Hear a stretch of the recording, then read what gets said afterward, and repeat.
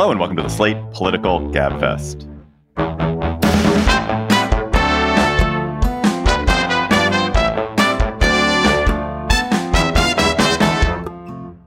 December 7th, 2023, the Should Liz Cheney Run edition. I'm David Plotz of CityCast. I'm in New York City.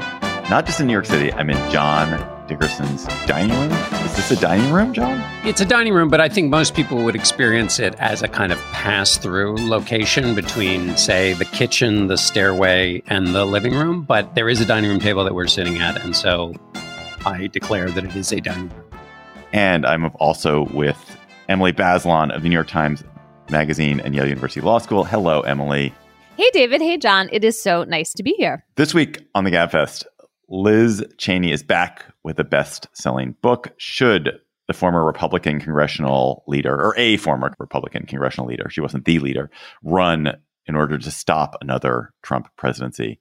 Then, what about Chris Christie? Should he stop running in order to help stop another Trump presidency?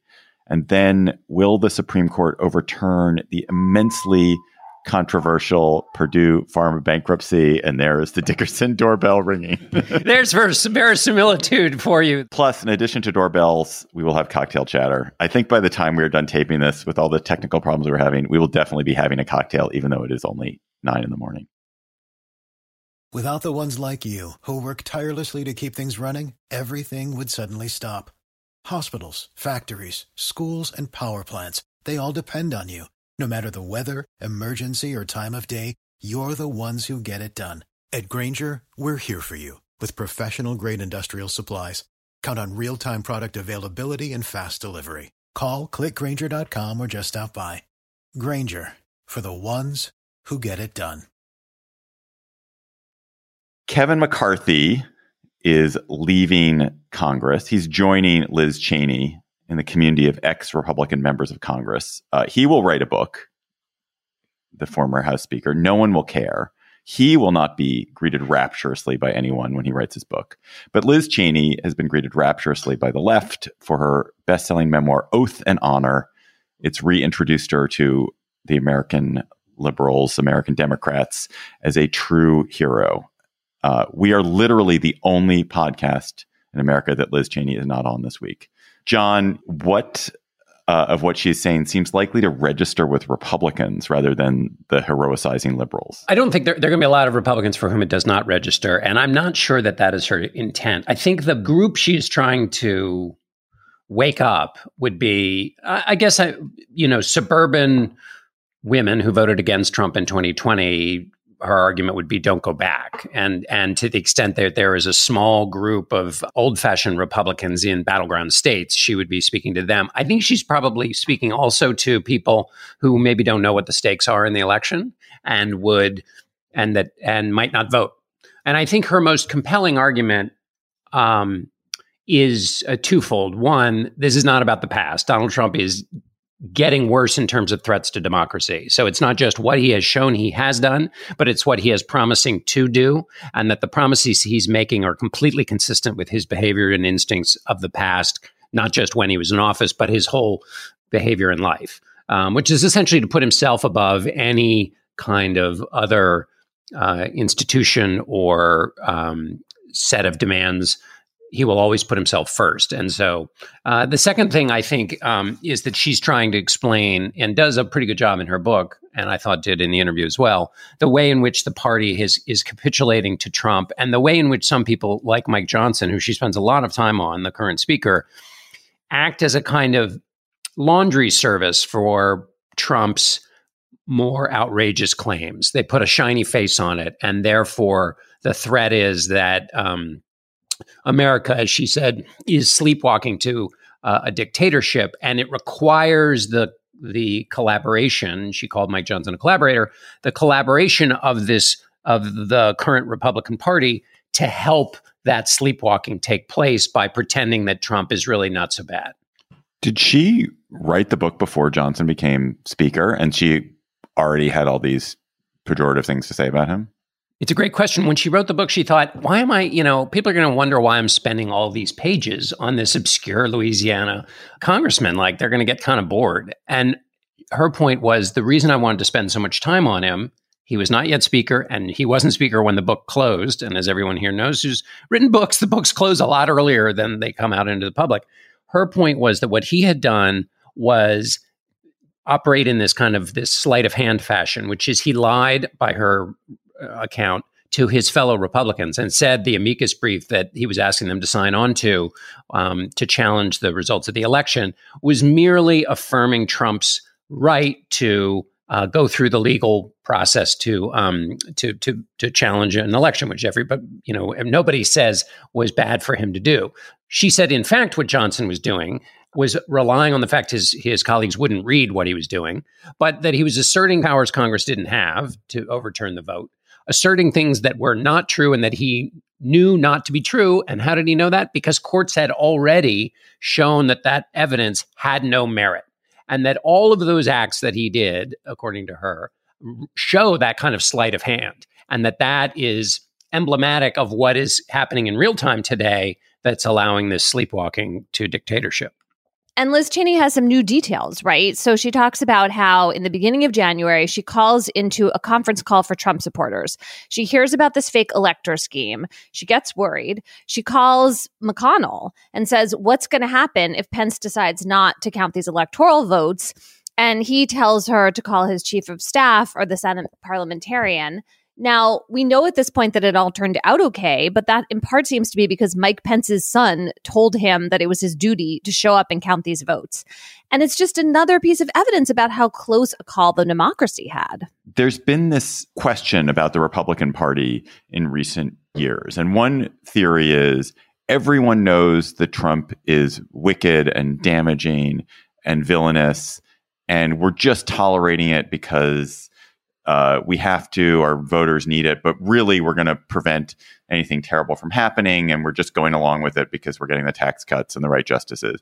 And the other theory is actually no, a whole lot of the party, of the elected representatives of the party, actually believe all this stuff and are going along with it, and they're not going along with it, reluctantly. They're going along with it because they are subscribed to it. From what I'm hearing about Cheney, I mean, she seems to think actually too much of it's not that the party are they're unwittingly doing this. It's kind of that they're wittingly, that they want to be part of this, that they believe in the cause.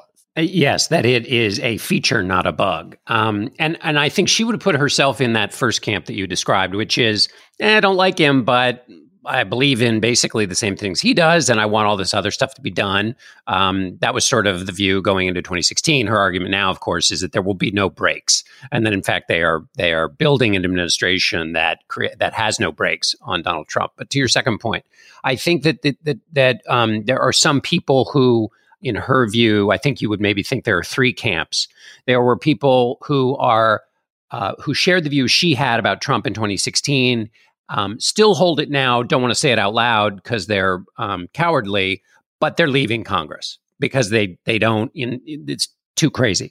The second group is people who actually, wouldn't mind a little insurrection now and then. And so they're fine with Trump at his worst because both they'll get whatever policy preferences they have, but also we think the other side is so evil that we want somebody on our side who's rough and tough. And so these niceties of democratic norms are just that, niceties. And why should we hamstring ourselves by holding ourselves to them when we're fighting against the devils?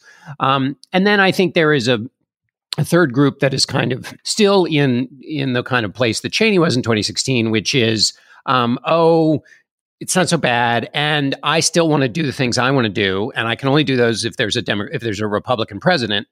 So it won't be as bad as everybody's saying. I get to do the stuff I want to do.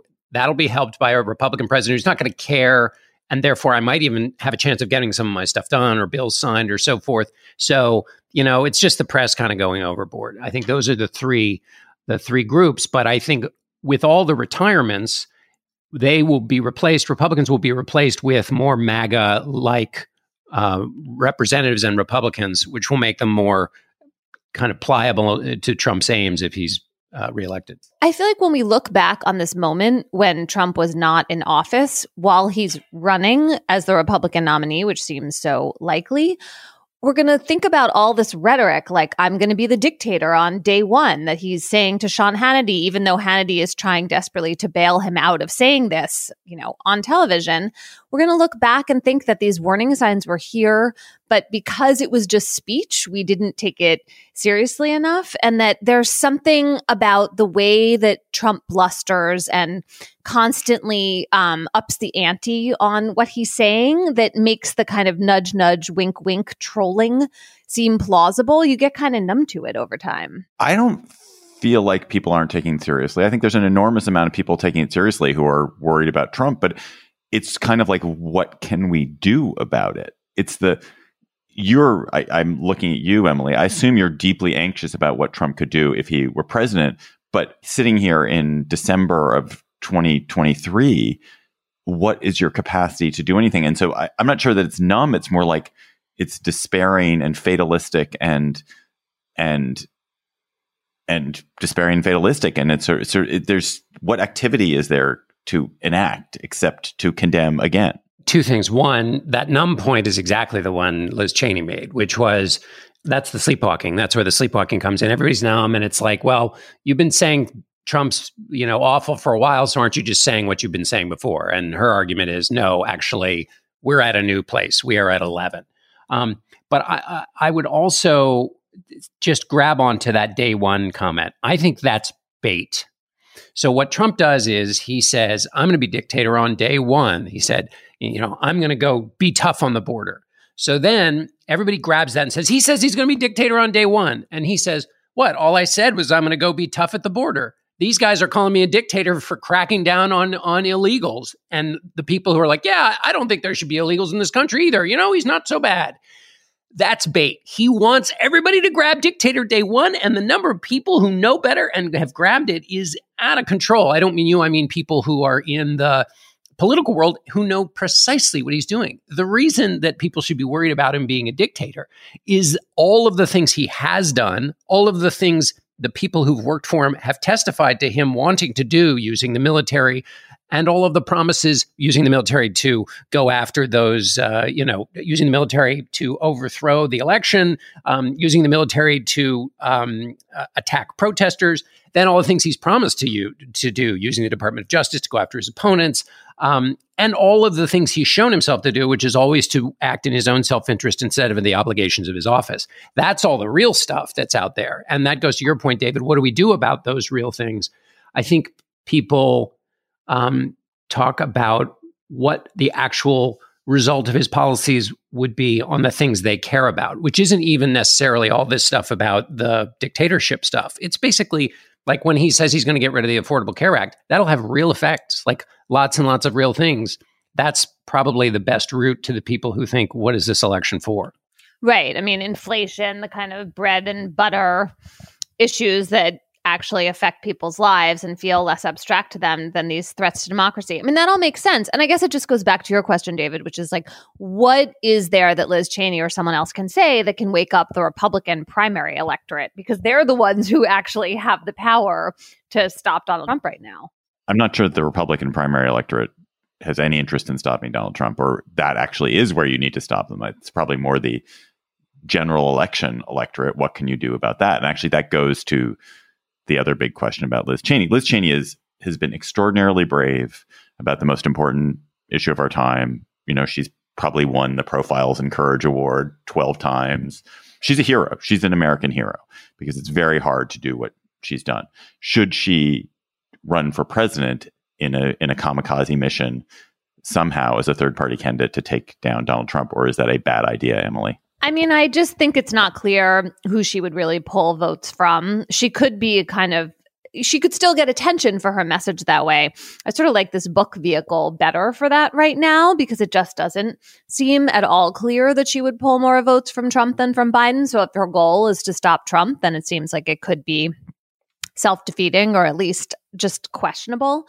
I mean, another thing, though, about the Republican primary that is important, and this was in an essay that Robert Kagan wrote for the Washington Post this week, is this idea that once Trump is the nominee, the ability of the legal system to contain him is likely reduced. I mean, the idea that a judge, Trump is continuing to bait the judges who are trying him, right?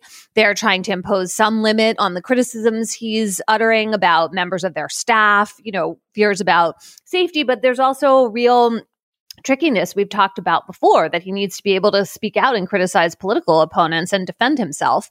And so as he goes up to the line or crosses it, if he's actually the nominee, what are those judges really going to do? And then if he seems like he, cannot be held within the bounds of the legal system, that makes him seem more powerful. So there's this way in which the nomination itself is going to increase his ability, I think, to just be able to transgress all these norms. And that is going to portray a kind of sense of the weak system of government, which then means that, okay, maybe you need a more authoritarian figure to come in and take it over. John, do you think Cheney is thinking seriously about a run? And how do you weigh the things that Emily's just talked about, this question of who she would draw her votes primarily from? I asked her about this, and her answer was so not newsy that we didn't even include it. Also because in the various chain of things that she was saying, she said enough about the other stuff that was too good. But so I guess the only reason I'm saying all of that is I don't have a direct, real understanding of what her interests and desires are. I think she's playing with that idea to see what it kicks up. I think it also it adds more focus on her message. I mean, she's been, as you mentioned, on every possible media outlet. And one of the ways that she's kept interest going in the message she's sending is by suggesting she might run. I think that you never know how the ball bounces with these third-party candidacies, and you'd have to be awful certain that you're going to take the votes away from Trump in the right places to do that, because it could backfire and go wrong, and then you can't and it's hard to undo it, and then it's a mess, and then you've undermined yourself as a clear voice, setting the stakes, because now you're just like a confused person who's come into the race, out of the race, like whatever. So I think she says her main serious eye on the prize focus is keeping people from being numb about the threat to Donald Trump and the enablers, which she now includes basically the entire Republican Party. Because one of the things she said is Republicans can't be in the majority come 2025. Because even if Donald Trump loses, as he did last time, they will and have become even more expert at these sleight of hand maneuvers to basically undo the election. So she's talking about not only defeating Donald Trump, but having a Democratic majority in the House. Which is crazy, given the position that she used to have in the Republican House. Yeah, she was the number 3 leader of the Republicans. I want to give a big thank you to our Slate Plus listeners. Because of listeners like you, we've been able to keep doing the Gabfest for so many years, from John's dining room and also from other places, which are easier to tape in. Slate Plus members, you get lots of stuff for your subscription. You get bonus segments. You get special discounts on live shows like the one we are doing tonight here in New York. You get no hitting the paywall on the Slate site. And this week we have a Slate Plus segment where we're going to talk about a conundrum that we decided was too good for the live show. If we could go back in time and ask one question of any of the authors of the U.S. Constitution, anything we wanted, what would we ask them? That's a conundrum from Trisha, and we're going to talk about that on our Slate Plus segment. So if you're not a member, go to slate.com/Gabfest Plus to become a member today. If you are a member, thank you. That's slate.com/Gabfest Plus. This episode of the Gabfest is sponsored by SAP. First, the bad news. SAP Business AI won't help you generate cubist versions of your family's holiday photos, but it will help you understand which supplier is best to help you roll out your plant-based packaging in Southeast Asia, and identify the training your junior project manager needs to rise up the ranks, and automate repetitive tasks while you focus on big innovations so you can be ready for the next opportunity. Revolutionary technology, real-world results. That's SAP Business AI. Hello, it is Ryan, and we could all use an extra bright spot in our day, couldn't we? Just to make up for things like sitting in traffic, doing the dishes, counting your steps, all the mundane stuff. That is why I'm such a big fan of Chumba Casino. Chumba Casino has all your favorite social casino-style games that you can play for free anytime, anywhere with daily bonuses. That should brighten your day a little. Actually, a lot. So sign up now at ChumbaCasino.com. That's ChumbaCasino.com. No purchase necessary. VGW Group. Void where prohibited by law. See terms and conditions. 18+. John, so Liz Cheney possibly contemplating starting a presidential run to deter Trump or stop Trump. Chris Christie is being urged to end a presidential run in order to stop Trump. Who is telling Christie to end his shoestring, low single-digit polling campaign, and why? Republican donors to Haley, but also the kind of old-fashioned Republican Party kind of money sending that signal. He's also hearing it from pundits who are saying there needs to be a single anti-Trump candidate. Christie doesn't seem to be listening to that, particularly now that the fourth debate has taken place and there may not be a fifth one. He might have kind of had his biggest moment on stage to make his case.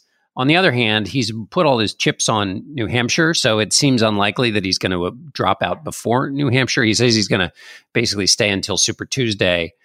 But having in the fourth debate said a lot of what he wanted to say, there may be diminishing returns to staying in, especially if he can get one more chance to really send a big message by endorsing Haley. But I go down that road without any sense that that's what he's going to do. It seems like he wants to stay in this fight, keep talking about Donald Trump, and in some ways burying, if that's possible, his support for Trump, which was pretty strong, even when a lot of the things he now calls out were in clear, obvious display for all to see.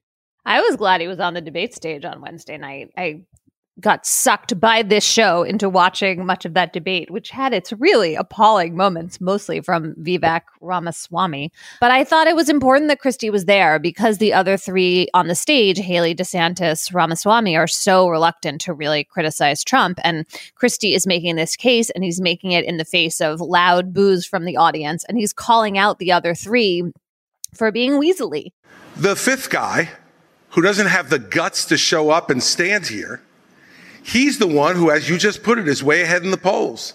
And yet I've got these three guys who are all seemingly to compete with, Voldemort, he who shall not be named. They don't want to talk about it. The fact is that when you go and you say the truth about somebody who is a dictator, a bully, who has taken shots at everybody, whether they've given him great service or not over time, who dares to disagree with him, then I understand why these three are timid to say anything about it. So in that setting, it seemed important that he was there. What's also weaselly, it seems to me, is that Haley and DeSantis will attack Trump on policy grounds. So DeSantis will attack him on COVID or the Affordable Care Act and his inability to get rid of it. And Haley will talk about the deficits that were ballooned under Trump. But then when it comes to Trump's promises to basically enact authoritarian policies, they won't touch it. How do you extrapolate from that? It's not because those policies that Trump is promising are objectionable. It's because the voters that they want to grab, those kind of Trump voters, like that stuff. And that's, I don't know, it's hard to put one's head around. So we've seen a bunch of non-Trump candidates drop out. Pence, Tim Scott, Doug Burgum dropped out this week. Did it make a sound when a Doug Burgum falls in the forest? Does it make a noise? I don't know. It's not clear that any of this has at all advanced the other Trump rivals significantly, them leaving. So is it even the case that if Christie dropped out, suddenly Nikki Haley has a, clear skies and a brisk wind at her back? Watching the debate on Wednesday, it felt like, there's and connected to this question, it felt like it's a competition for who's going to win the sprint in the parking lot. And the main event is outside of the stadium. And the main event's taking place in the stadium, which is to say that, let's say Nikki Haley is the one anti-Trump candidate. She can be president of the anti-Trump fan club, which is not the Republican primary or Republican Party. And so it's the only path. If there is ever going to be anything, it's the only path. But the idea that other shoes were going to drop that would diminish Trump has been disproved. In fact, the energy has worked in the opposite direction.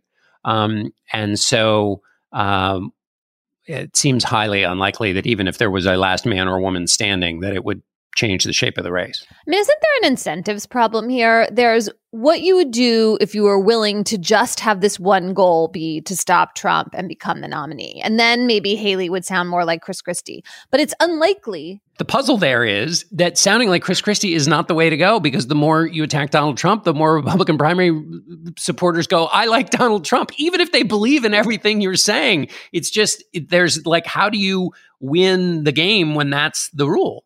Okay, so maybe what I'm saying doesn't make any sense, but what I was going to continue with is that if it's unlikely that you're going to win the election, then you really have like negative incentive to play this role, because you have to think about your future political career, which will surely be damaged by being the person who ripped into Donald Trump, because he will make damn sure of that. And it's your future career walking down the street. I mean, it's not just whether you want to be in politics or not. Think of what has happened to the people who have spoken out against Donald Trump, or where Donald Trump has put the finger on them. I mean, when Trump was mentioning the court clerk of the judge in the New York civil case, that person and the judge got such violent and vicious voicemails that the sheriff of the court or the marshal of the court or whatever did a transcript of them. There were 253 single-spaced pages of attacks on those people. That's what one's life is if one says the wrong thing about Donald Trump. This is my fantasia. It's not that Liz Cheney runs a third-party candidacy for president, because I think because this anti-Trump space is so narrow. I wonder, and this is probably technically impossible, but Nikki Haley runs a good campaign for president as a Republican, loses in the primaries. Nikki Haley, somebody who is actually respected by a significant chunk of actual Republican voters, then runs a kamikaze third-party candidacy for president. Like, could that actually work? But then doesn't Nikki Haley, whoever plays that role, just turns into Liz Cheney? I suppose so, yes. Let me ask this question a different way, John. It's not even the same question. Let me ask a totally different question a different way.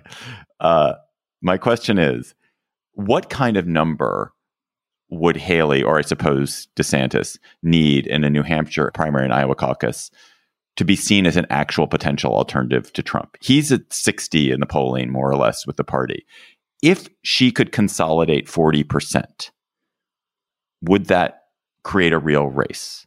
This is a fantastic question, because in New Hampshire in particular, there has been a history of people who come in second who are the story. I covered Lamar Alexander in 1996 in the Iowa caucuses. He came in third and he was the story, all because of expectations. So I don't know what the number is. I would say it would have to be, I mean, obviously, if Haley comes close, or let's say the non-Trump alternative comes within 10 points, certainly it's a race. Now, of course, you have to have everybody else drop out for that to even be possible. But I think in the teens of a gap between where Trump, I think, first of all, Trump's way under 50%. And the next closest person is in the teens, low teens, in terms of the gap. Trump is still ahead, but the person who comes in second is behind by only the low teens points. I think you could have a moment. But the question is, what is the kind of moment that happens when this is, Clinton came in second when he was the comeback kid in New Hampshire and went on to win. So when Muskie had his tearful moment in New Hampshire and his candidacy essentially collapsed, it was because he still won. Muskie won the New Hampshire primary, but he didn't win by enough, and that was seen as a huge blow against his campaign. So expectations can play this big role, but we are in an inelastic Republican primary moment. The only way which is to say that events don't operate the way they have in past campaigns. The only way I could imagine this working is somebody comes within this margin I've been talking about, and it becomes a conversation within the echo chamber of the primary voters that, wow, the voters, not the pundits, not Christie, not Mitt Romney, not Liz Cheney, the voters, they're a little worried about Donald Trump. Love him. Think he's great. Boy, he's good on the border, but I don't know, maybe it's time for a new thing, and on and on. So but it has to look clean, and that the voters delivered this verdict to possibly break this inelasticity. It's not, in your view, enough for Trump to just come in around 50.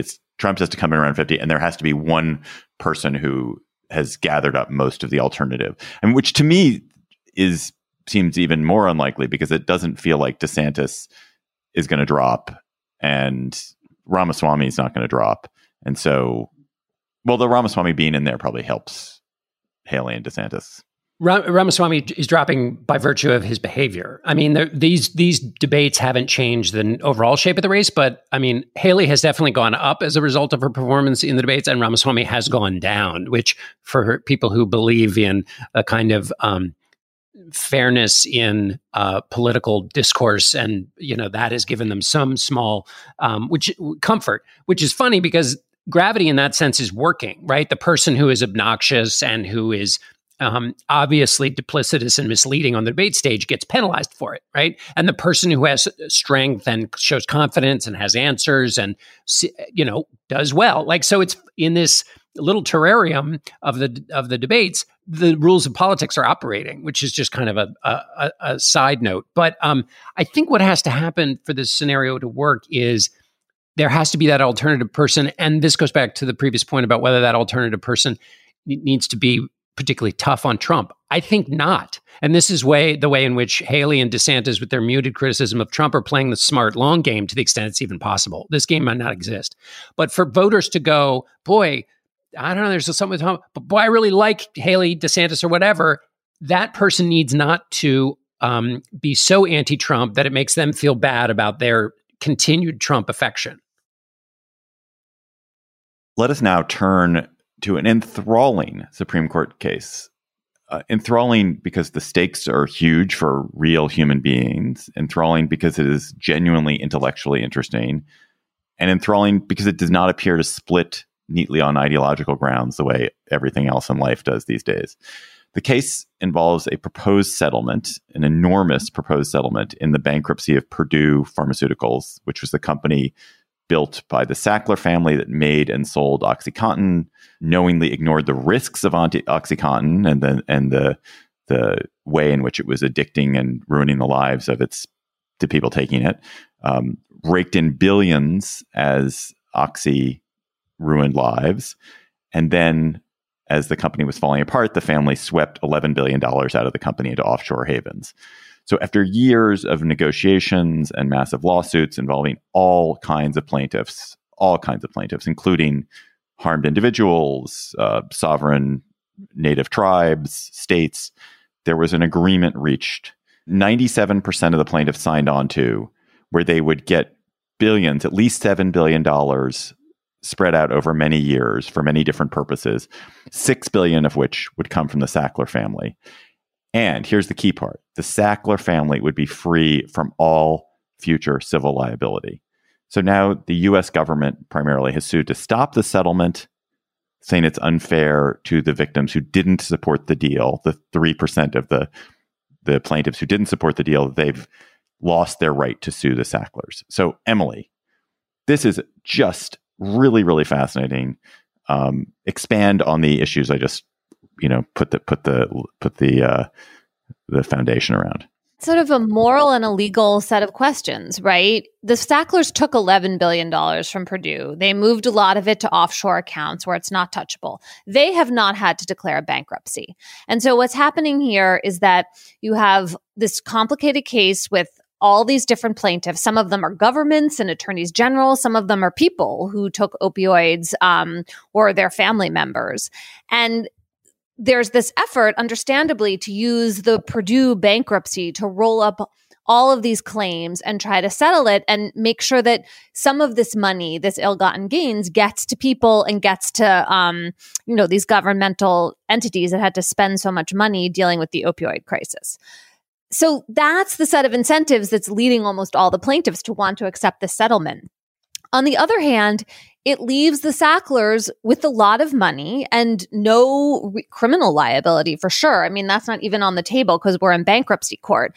And I mean, I was struck by this, when you look at the settlement in terms of individual plaintiffs, there are 138,000 of them, and they're going to get between $3,500 and $48,000, which is just not a lot of money relative to the terrible pain and suffering that these drugs caused. And so when you think of the billions of dollars the Sacklers still have, it seems kind of staggering. And the U.S. trustee program, which is in the Justice Department, is saying, look, we're a watchdog here.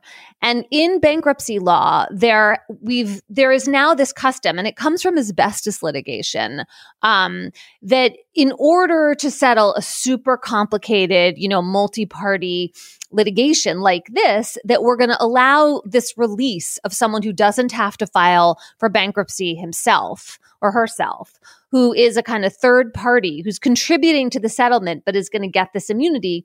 We're going to allow that because this is all complicated, and we're going to just try to wrap it up. The question that some of the justices at oral argument this week were very sympathetic to that point of view. They were saying, like, basically, okay, let's make sure people get some money, Justice Kagan, for example. But other justices, including Justice Jackson, Justice Gorsuch, were saying, wait a minute, does the bankruptcy code really authorize these third-party releases? Not clear, depends how you read this kind of catch-all phrase.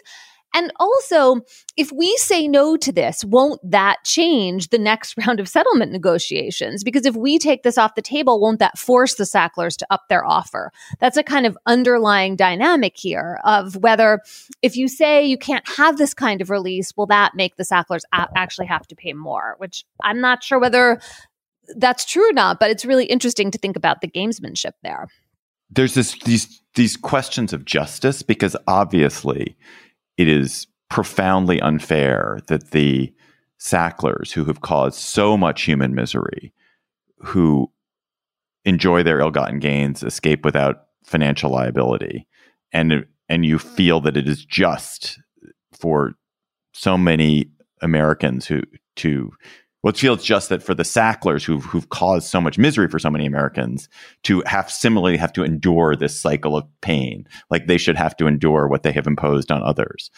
But I do go to Kagan's point, which is the people who hate the Sacklers most are the ones who support this deal the most. They want the money sooner. They think it is a pretty good deal. It ends the litigation and the suffering of litigation they have to go through. And that the alternative, which is that you do have to go back and renegotiate it, or you have a race to the courthouse where everyone is trying to individually sue the Sacklers. And right now, the liability, if you added up all the individual cases, it would be $40 trillion. There isn't $40 trillion of Sackler money. So some people would get a lot of that money, and the later plaintiffs wouldn't get any of it. At least this agreement is relatively equitable. And so I find it difficult to get behind a solution which would intrinsically lead to a huge amount more litigation, even if it does extract $2 billion more from the Sacklers. And when it extracts that $2 billion more, what's the distribution of that? In other words, how much more, if it's distributed across 138,000 plaintiffs, does it end up being at the end of the day, after so much more work, and also the opportunity maybe for it to be much less than $2 billion, because the Sacklers have a lot of money and could fight this out at the courthouse, perhaps forever, or somehow get away with it? I mean, there's also a larger question, which is supposed to be part of the Supreme Court's focus. Did Congress authorize this kind of release from further lawsuits? And when Congress passed the bankruptcy code, they put in this kind of catch-all phrase that said basically like, a bankruptcy court can also approve another provision that's appropriate. So it seems really broad. On the other hand, when you look at all the specifics in the statute, did they mean to cover something that's not like the other things? And we're in this moment with the Supreme Court right now where they're really into the idea, based on what they call the major questions doctrine, that if Congress didn't talk about something that would be a really big deal for courts to allow, then Congress didn't mean to cover it. You can't have a major question in a statute that the statute doesn't explicitly address. It's part of textualism. It's supposed to be part of their whole theory. And some of them, particularly Justice Kavanaugh, seemed like happy to throw that out the window this week. Do we want bankruptcy courts creating this immunity clause for people who don't declare a bankruptcy without Congress really having maybe thought about it at all, just because judges desperate to settle asbestos litigation came up with this tool? Well, what I liked about what Kavanaugh had said there was that he was appealing to the expertise of 30 years experience. He was like, this is something we've been doing for 30 years. The people who know best have been doing this, and they've decided this is a way to get past what is a Gordian knot of competing needs and demands and litigation. And one way to cut it is to create this form of clearance of liability. And so I liked hearing a conservative justice say, well, the expertise of the government officials who looked at it says that this is a smart thing to do, which is different than what we've seen conservatives in the Supreme Court do differently. Emily, I actually want that, but what you talked about made me think about a case we've talked about before. I think the Texas two-step cases. These are the cases where we've seen in bankruptcy and in asbestos, and there was a Coke Industries one where companies will take the damaged part of the part of the company that makes the really shitty, dangerous product, spin it off, put all the lawsuits in that company, and then have that company declare bankruptcy, meanwhile protecting the main part of the company. And I know that this was something that was being litigated last year, but do you know if that's been decided? I'm not sure what the answer to that is, but you're right to bring it up because it's another way in which wealthy corporate defendants are going to find as best they can a way to shield a lot of their assets from the real damage of bankruptcy, right? Bankruptcy is such a funny concept. It carries this kind of stigma with it. And you imagine a company collapsing, going broke. You imagine people like having to move out of their house. No, you like get to keep your yacht a lot of the time. And I think there is just something so fundamentally galling about that it can be easy to lose sight of all the other equities you were just talking about, David, where it's like you've been litigating this for years. You want some relief already. You're not convinced you're going to be able to get a better deal. John, can I ask you a different question? To me, a lot of what's made me interested in the Purdue case is this question of whether the Sacklers have suffered enough and appropriately. And I think that underlying actually this fight really is the question of the Sacklers suffering. If the Sacklers had given up $10.8 billion rather than $11 billion, but still had given up their civil liability, I don't think anyone would be complaining. Or if they'd given up $10.99 billion and kept $10 million, people would have been like, okay, and they wouldn't mind the legal issue. It's a question of their level of suffering. And I wonder if thinking about the money they get to keep is the wrong way to think about it. I think their name is like not quite like the Hitler name, but it's in that category in the United States. The name is blood. The name is pure blood. Now, I think Sacklers in future generations will change their last name. I think we're going to have a lot of people, happily marrying people and taking their spouse's last name. I think they're going to abandon the last name. They're not going to abandon the money. They're going to keep the money. But no one in this family, no one in the generation living in this family will ever live with any peace of mind. They will know for the rest of their days that the money that they live on, the money that buys them fancy clothes, comes from blood in a way that nobody else's money in this country comes from blood. And I feel like it's not full punishment. They still have the money. They are still going to buy the small yachts and the big yachts too, but it's a significant psychic penalty that they will endure. And is it enough? David, they were just doing what the doctors told them. There were so many people who were in pain that they provided the mechanism to ease that pain. And there might have been a couple of moments where a memo might have been written and they didn't get, but there were so many people who were helped. And isn't it a lovely breeze looking out over this vast stretch of happy life that I have? I think that the psychological mechanisms that we all have, but that people who have a real strong interest because their future happiness rely on them, allow a personal architecture of where I'm not sure that there's some who may, but I think there's a lot of chance that they don't feel the shame and that you think. I think there is a great possibility that they feel victimized and they feel misunderstood. And they're not going to jail. I mean, you can look at these facts and some evidence about what they knew and think they should be criminally prosecuted.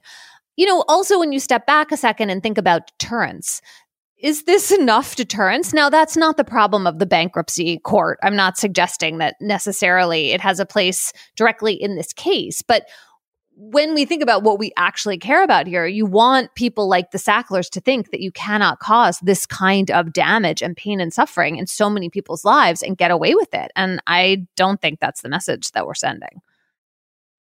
Let's go to cocktail chatter. We're sitting here in the morning. We just had bagels. Emily still has a coffee. John has a coffee. I somehow don't have a coffee in front of me. I'm going to pour a shot of whiskey into Emily's coffee, and she is going to now chatter.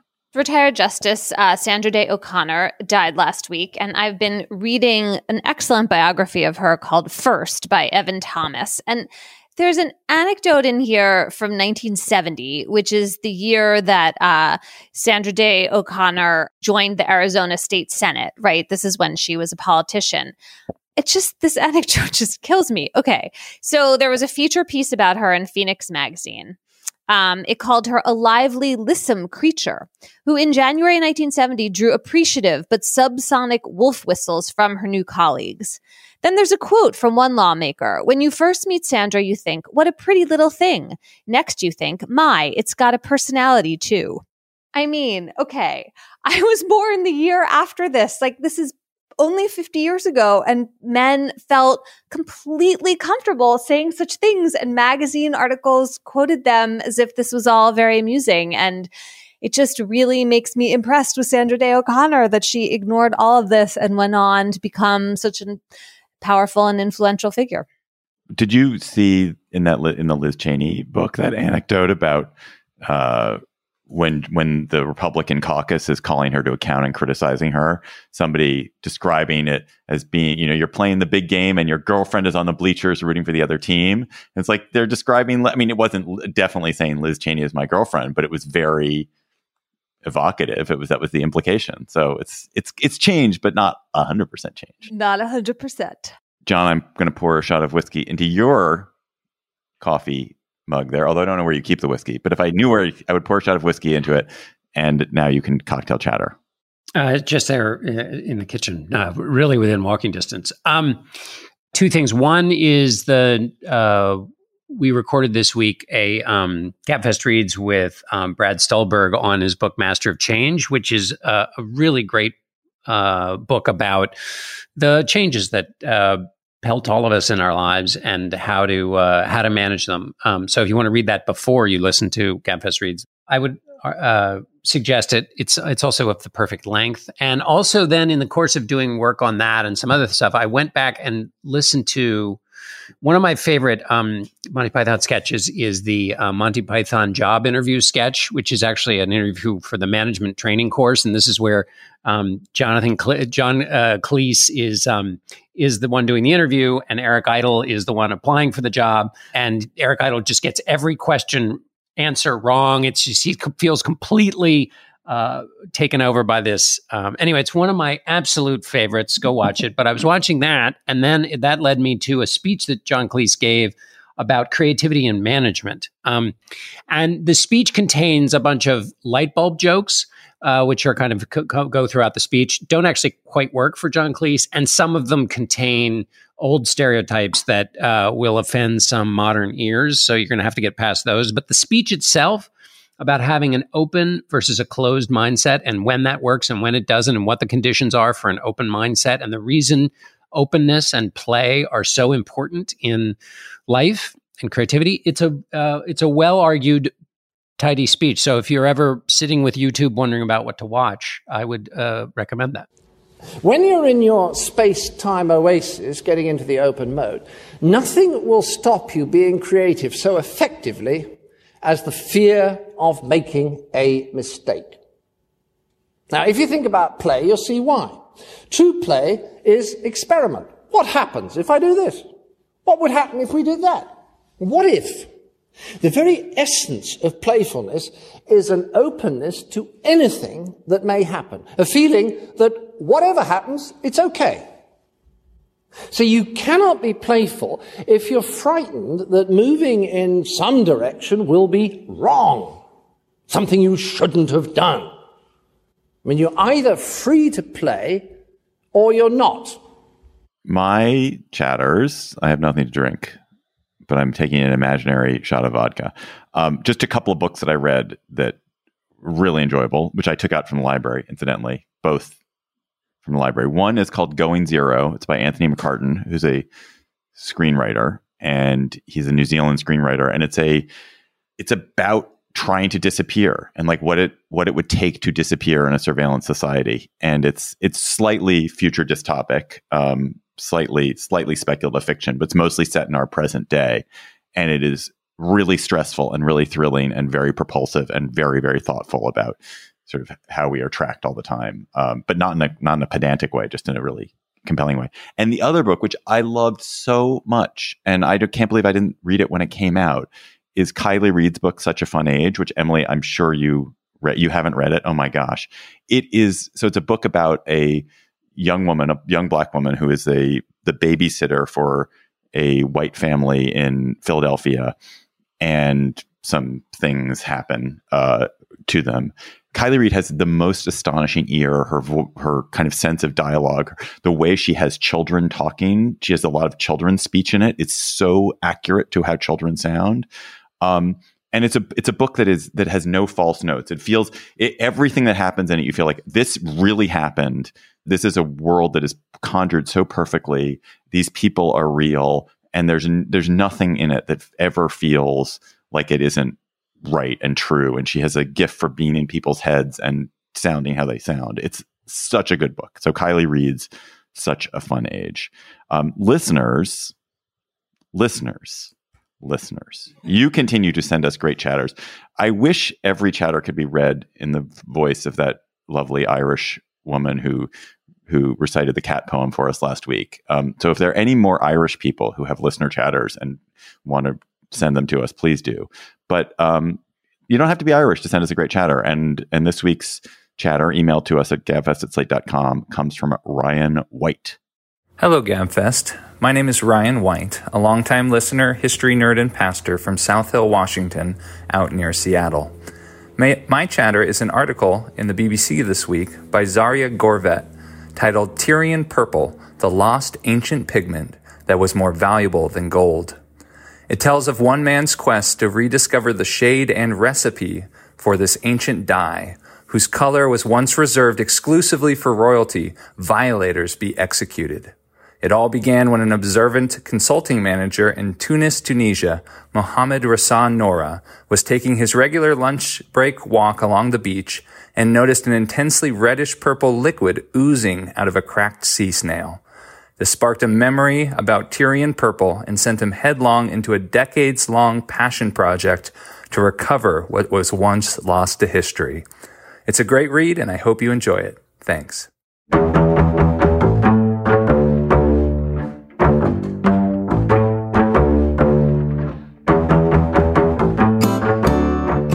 That is our show for today. The Gabfest is produced with great grace and under trying circumstances today by Shana Roth. Our researchers, Julie Hugan.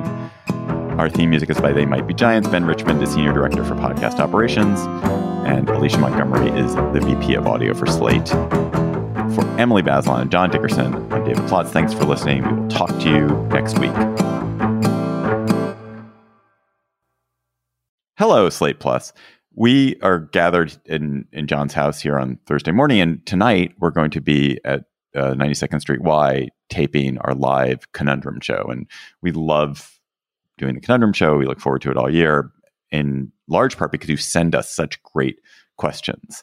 And we thought, just to whet our appetites, to get our brains sharpened for the evening, we would take one of the conundrums we really liked and do it as our Slate Plus. So Trisha has sent us a great conundrum, which we will not talk about tonight. We'll talk about now.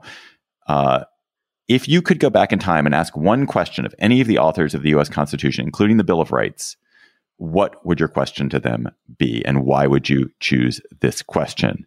Can I go first? Just because I think Emily will steal it, is going to say the same thing. If a Black person is elected president, will that be in fulfillment of the promise of this document or in contravention of it? I like that. It is kind of a version of my question, which was a little more literal minded, which is, when you wrote words like equal protection in the 14th Amendment and liberty and cruel and unusual punishment, did you mean that they had to be fixed in stone in the way that you thought about them either in 1787 or 1868? Or did you mean, future generations can interpret them according to their changing values and mores? There's so many questions that it would be fun to ask them. Also, you could imagine a specific gun question, obviously. Imagine a weapon existed with this capability. Is that in keeping with your understanding of a well-regarded militia or whatever? And right now, when you're writing this in 1787, you're super concerned about tyranny, right? You're trying to escape the British king. Do you think that that is always going to be the overwhelming problem in American governance? Or is there a way in which the structure you created that is so prone to gridlock could turn into its own kind of problem? Like, they didn't, anyway, yes. If you could tell them that, what would they say? They were terrified about two things, the tyrant and the demagogue. And